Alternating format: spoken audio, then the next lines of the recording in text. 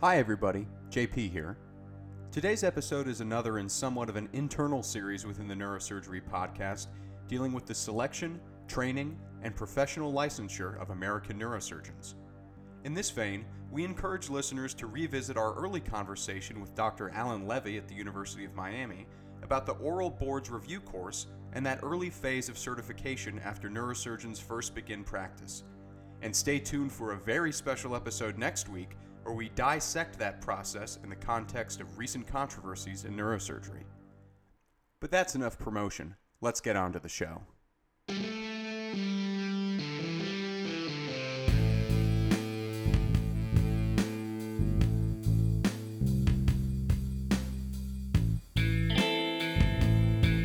Welcome to the Neurosurgery Podcast. I'm Mike Wang, and I'm here with my co-host, JP Colson. We are here to discuss all things neurosurgical. Hi, this is JP Colson, a resident in neurosurgery at Rush University. Please note that this is not a CME event, and the opinions and statements made in this podcast do not reflect those of any institution or professional organization. Now, let's get started. So today we're joined on the Neurosurgery Podcast by Carl Heilman. Carl is a wonderful man. I first met him when I was interviewing for a job when I finished residency, and he was working on a Bill Schuchart at the time at Tufts. Carl's been chair now for over 2 decades. He's done an amazing job with the program, really built it up, and he's the secretary of the ABNS. And today we want to talk about a kind of a sensitive topic for a very defined subset of listeners. And this is going to be about the new examination. Yeah, you heard me correctly. There is yet another new examination. Honestly, I'm terrified. I'm glad I finished residency already. So, Carl, maybe you can introduce us to this concept and what's being laid out here. Sure. First, I'll make a comment about our primary exam as it exists and why we came up with this idea for a neuroanatomy exam. And so our primary exam, as it is designed right now, is a very hard exam. And a passing score is approximately 60% of the questions correct. So Wow. the directors have talked about, do you want your neurosurgeon to get a D- and be board certified and become board certified with only 60% correct? And that's because we create this exam to really differentiate between the top 20% and the bottom 20% of residents. Sort of like the MCAT exam is, but we really don't need a board exam to spread out all these skilled neurosurgery residents into a histogram of high and low scores, because we're not using the score to determine who gets to do a fellowship or who gets a job. We really have talked about how we want our primary exam to be more designed to master this material. Once you master it, you get a high score, and then you become board certified. Everybody should pass, right? Right. Well, absolutely. We want all. First off, you have to be skilled and smart to get into med school. You have to be skilled and smart to get into neurosurgery residency. Essentially, all neurosurgery residencies are very good, are excellent, and it just doesn't make sense that people would flunk that exam.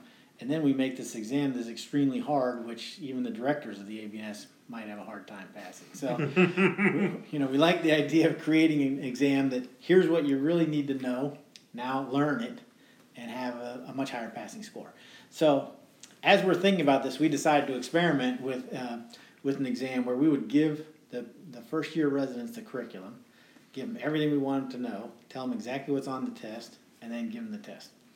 And so what we constructed is a 100-question neuroanatomy test, because we think that knowledge of neuroanatomy is kind of the basis of everything you're going to do in your career. If you don't know the anatomy, how can you be a good neurosurgeon? And in the past, a lot of our questions were on basic neuroscience. So we decided to add in a lot of operative cadaver dissection pictures from Dr. Roden's collection, which he donated to the AANS, and Jeffrey Sorensen has processed and put on a website to make a phenomenal studying resource. So what we've said is this test is going to be 100 questions. It'll take you 2 hours to do. The first 60 questions are surgical anatomy questions directly out of the Roden collection. So I went through the Roden collection with Jeff Sorensen and picked out what I thought were the 100 best dissection images. And so we called it the Roden Top 100. Then Dan Resnick complained there was no spine in there, so we put in 8 or 10 spine photos. It took out. Hold on. Is it like Vertebra. This is a vertebra, and that's like a special, like, There are superior complicated colliculus? things like superior articular processes and stuff like that. Oh! And yeah, you can take a look. Look at the Rodent Top 100. Can I add some questions? I want to add some questions yeah. now. Okay, so as a first-year resident myself, I'm obviously very interested to hear you talk about this exam, where you're drawing the content from. But more so, I'm interested. What's number 4? Is it D? I heard it's D. No, but what are you looking for in terms of the role of this exam? Is it going to be a new freestanding stage of the boarding process, or is it something to get us ready for the test to come? We think it will be a new stage, but the first year, because we're trying for the first time, it's not going to be required. Okay. We're hopeful that everyone will take it, but it's different. See, the way this test will work, you'll take the test. You'll be told you got, let's say 78 correct out of 100, and that's all your program director will find out. But then you'll be told the exact questions that you got wrong. Then you're going to be locked out of the system. We haven't figured out exactly how long, but probably a week, to study those images that you got wrong. Then you have to go back in, and there's a test number B. Test B is the same image, but a different structure. Say out of the rodent collection. So let's just say the dissection. Inferior articulating Exactly, process. yeah. So it's the same image, but it'll be a different structure. And if you get that wrong, there's a test C and a test D. So you have 4 tests to get everything right. And it probably will take you a month to go back in and out and no one's going to find out whether you had to do it 3 times or 4 times or whatever. The point is to drive you to learn all of these questions. Yeah. Now, the trick is the anatomy questions is fill in the blank. It's not A, B, C, or D. It's here's a rodent dissection. Say the 6th nerve in the cavern of sinus is highlighted or turned yellow. You just have to write in the blank abducens nerve. And we gave the company that's building us an exam, we gave them the vocabulary, the word list of 1,200 words. So as you start to type the word, they're supposed to design the test. So if you put in A, all the words in the dictionary that start with A will come up, and you don't have to finish typing. You'll see abducens nerve, you click on it. So you can't make up a term that's not in the vocabulary, So, and hopefully we'll be able to design the test. So if you put 6th nerve and that's in there, or abducens nerve, both will be correct, Right. So the point is you'll learn which ones you got wrong. Then you'll go back on your own, restudy that, and a week later take the same image but a different anatomic structure. But I keep seeing the same images that I missed. Yeah, well, we're going to tell you that exactly, Reinforcing so you know which those ones views, to study. yeah. So the whole point is to try to see if we can use this exam to drive learning rather than be a test to spread out the scores of all the residents across this big histogram. Now, we do have basic neuroscience in there. So 0 to 60 is basic neuroscience. 60 through 97 come from John Martin's textbook, which is a neuroanatomy textbook and atlas. We used that book because it was published in 2012, so it's the newest neuroanatomy textbook out there, and it has atlas images. So we picked not every single atlas, like cross-section of the spinal cord and brainstem and basal ganglia, but the main ones. And then the last 3 questions come from that little pamphlet, Aids to Examination of the Peripheral Nervous System. So there's one question on the brachial plexus, one on the lumbar plexus, and one on, Michael like this, one on the roots, muscles, and nerves essentially in the spine. Like, which muscles do you examine to test for this root, essentially. So that's question number 100. So if in med school you were one of the med students, I don't want to say complainers, but one of the people that said, like, what's on the test? Tell me exactly what's on the test, okay? No, We're telling you exactly what is on this test, so you should know what to study. Now, I'll tell you, lots of programs have contacted me and said, can all our residents take this? And we probably will let everyone take it. I, in fact, offered the directors of the ABNS, I'm hoping the test is done by the end of December, because we have the ABNS Winter Retreat in January, and I want all the directors to take the test. And so they immediately said, so you want us to get some wrong so we can work out the kinks in Test B and Test C? Right. I said, of course. So they have an excuse to not know all the answers so we can make sure that different versions. Now, does everyone start with A, or would I maybe start with B and then move on to D, then A, then C? No, I think everyone will start with A. Okay. Everyone will take Test A. And in a way, I sort of made Test D the easiest. So you kind of have to be done. Yeah, exactly. Everyone will start with Test A. And It's not going to be proctored the same as the primary exam. I envision you just go in your program director's office, give him your cell phone, sit down. You got 2 hours to do it. It's just online, and you'll find out, and he'll find out how many you got right the first time. But after that, it's an exercise on your own to master all these concepts.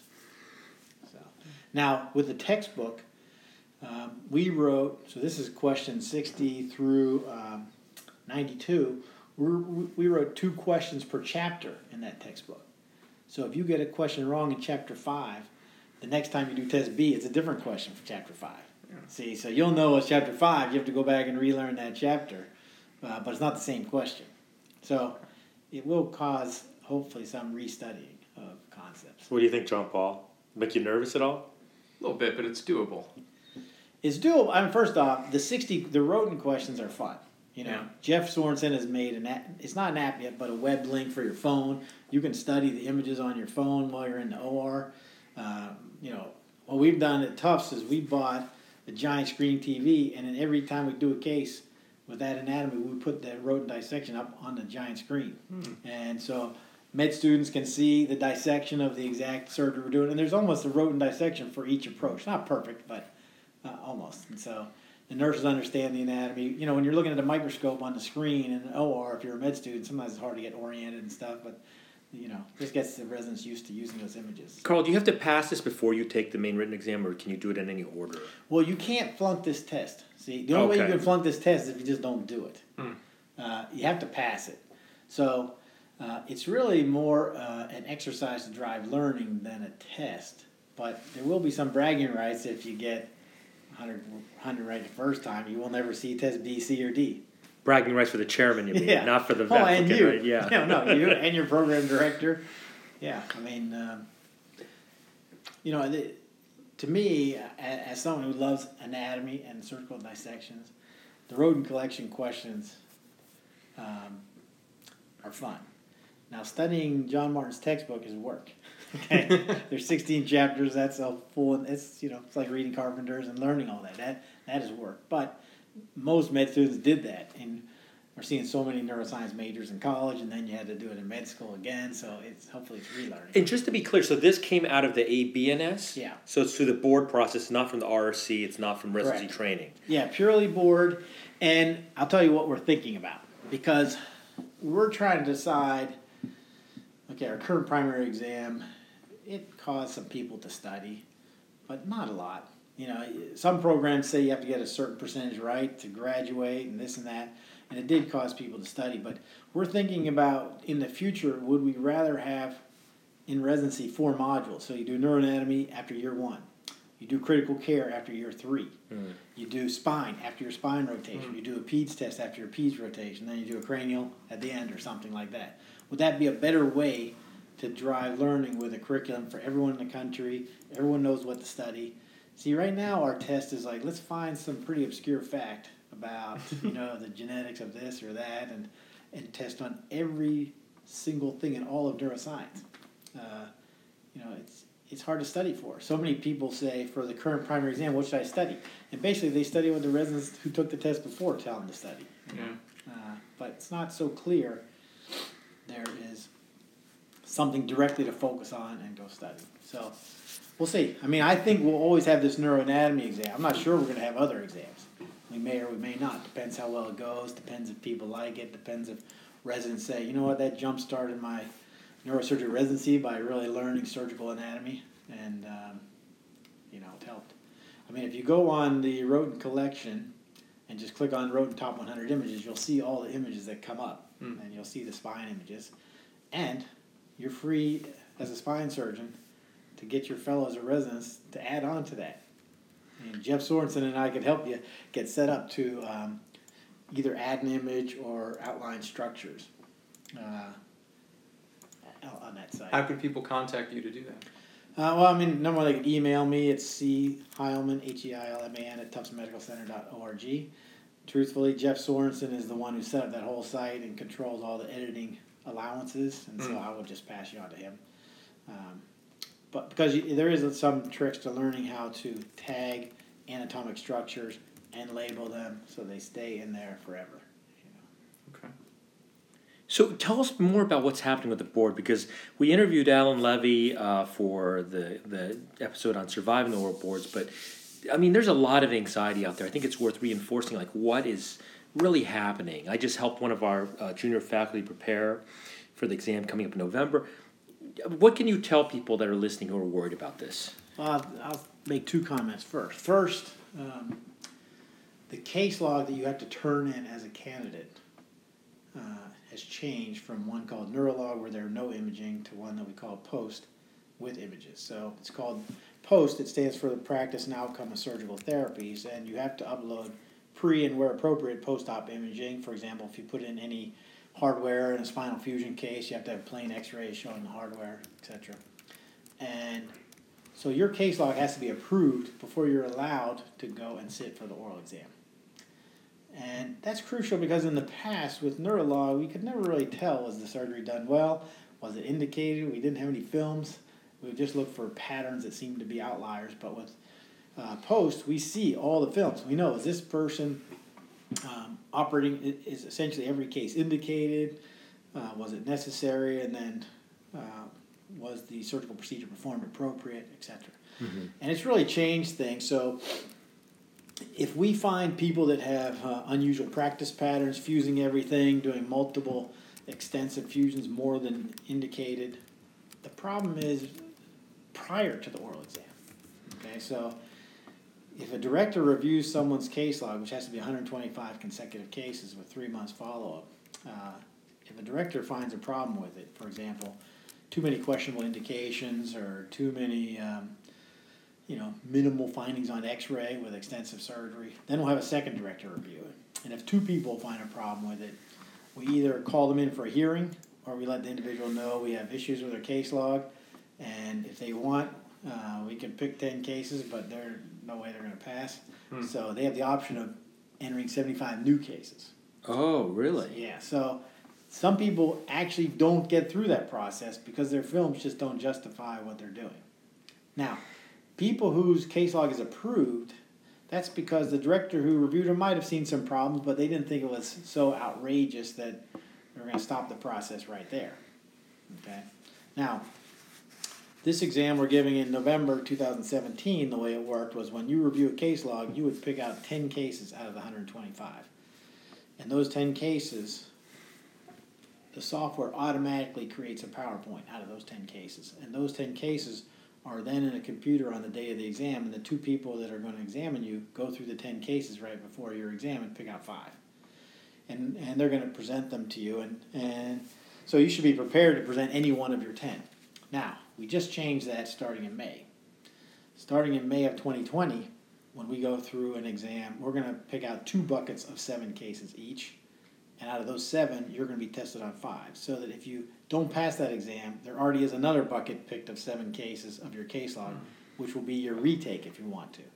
The problem is people who failed the exam now, we have to go back through their whole case log again and pick out a whole nother 10 and start over. So we decided to not do it that way. We're going to pick out 2 buckets of 7 when we review the 125 case post case log, and then one of them will be used on your first test, and if you pass, you're done. If you don't pass, the second bucket of 7 will be used. Wow. Now, let's just say you didn't pass. If you didn't pass and you felt that you didn't pass because of your cases, you have the option of saying, you know what, I think I had a systemic issue in my practice. I saw that the directors thought I was doing inappropriate surgery. I'm not going to use my old cases. I'm going to submit 75 new ones. You can do that. Or you can just go with the next bucket of 7 different cases from your previous practice. So, for example, say you did 125 cases and you had a couple of really bad complications, a wrong level surgery, or some egregious error. Those won't be used the second time you're tested. So if they're out of your case log, but you think the rest of your practice was good, you'd stick with the next bucket. Right. But if you had indication problems and it's systemic throughout your case log, you'd feel wise to say, you know what, I'm going to change my practice, do 75 new cases, and then be tested on them. So that's just some thinking about post and how. So you don't want it to go back to the days. I just remember when I was finishing residency, there were a lot of my colleagues who've never passed or taken the boards. They're never going to be board certified. they're part of this American Board of Spine Surgery thing. You don't want to ever drive people to that, right? No, definitely not. I mean, when the board tested before, we had a lot of guest examiners, and the guest examiners brought their own cases from their own practice. And that was fairly I don't necessarily want to say uncontrolled, but you never know what case they were going to bring or show. And we've gone away from that completely. Now every case is a standard case, which means a director made it. It was reviewed by all 15 directors and critiqued, and then ultimately approved. So it doesn't mean they're all perfectly straightforward, but there's no like just bizarre, weird case that you'd see once in your whole life. You know, we're really trying to test on things that you actually do in your practice. So, you know, everyone has to take a general exam, and that's anything that could roll in when you're on call covering an emergency room. That's one test, 5 cases, you have 45 minutes. Then everyone has to pass whatever you claim your focus practice is. And 50% of people say their focus practice is general neurosurgery. So they take what we call General 2, a second subset of general cases. But if your focus is spine, you could pick your focus is spine, pediatrics, functional, critical care, vascular, etc. And that would be your second test. And then the third test is 5 of your cases from your case log. Wow, well, that's it's been very informative what you told us. I mean, this is one of the most anxiety-provoking aspects of what we do. And, you know, all of this is very helpful to give people some insight on what you guys are up to. Yeah, I mean, we're trying not to trick anyone. I mean, we're trying to be as straightforward as possible. Of course, when you're sitting there taking the test, you always think something's happening to try to get you to do something unsafe. But it's really not how it is. We're just trying to figure out, how do you think about this patient? What's going through your mind as you see and evaluate this patient? How would you do the surgery? And take it from there. Great. Well, thank you very much, Carl, for taking the time to talk to us today. All right, my pleasure. Thank you.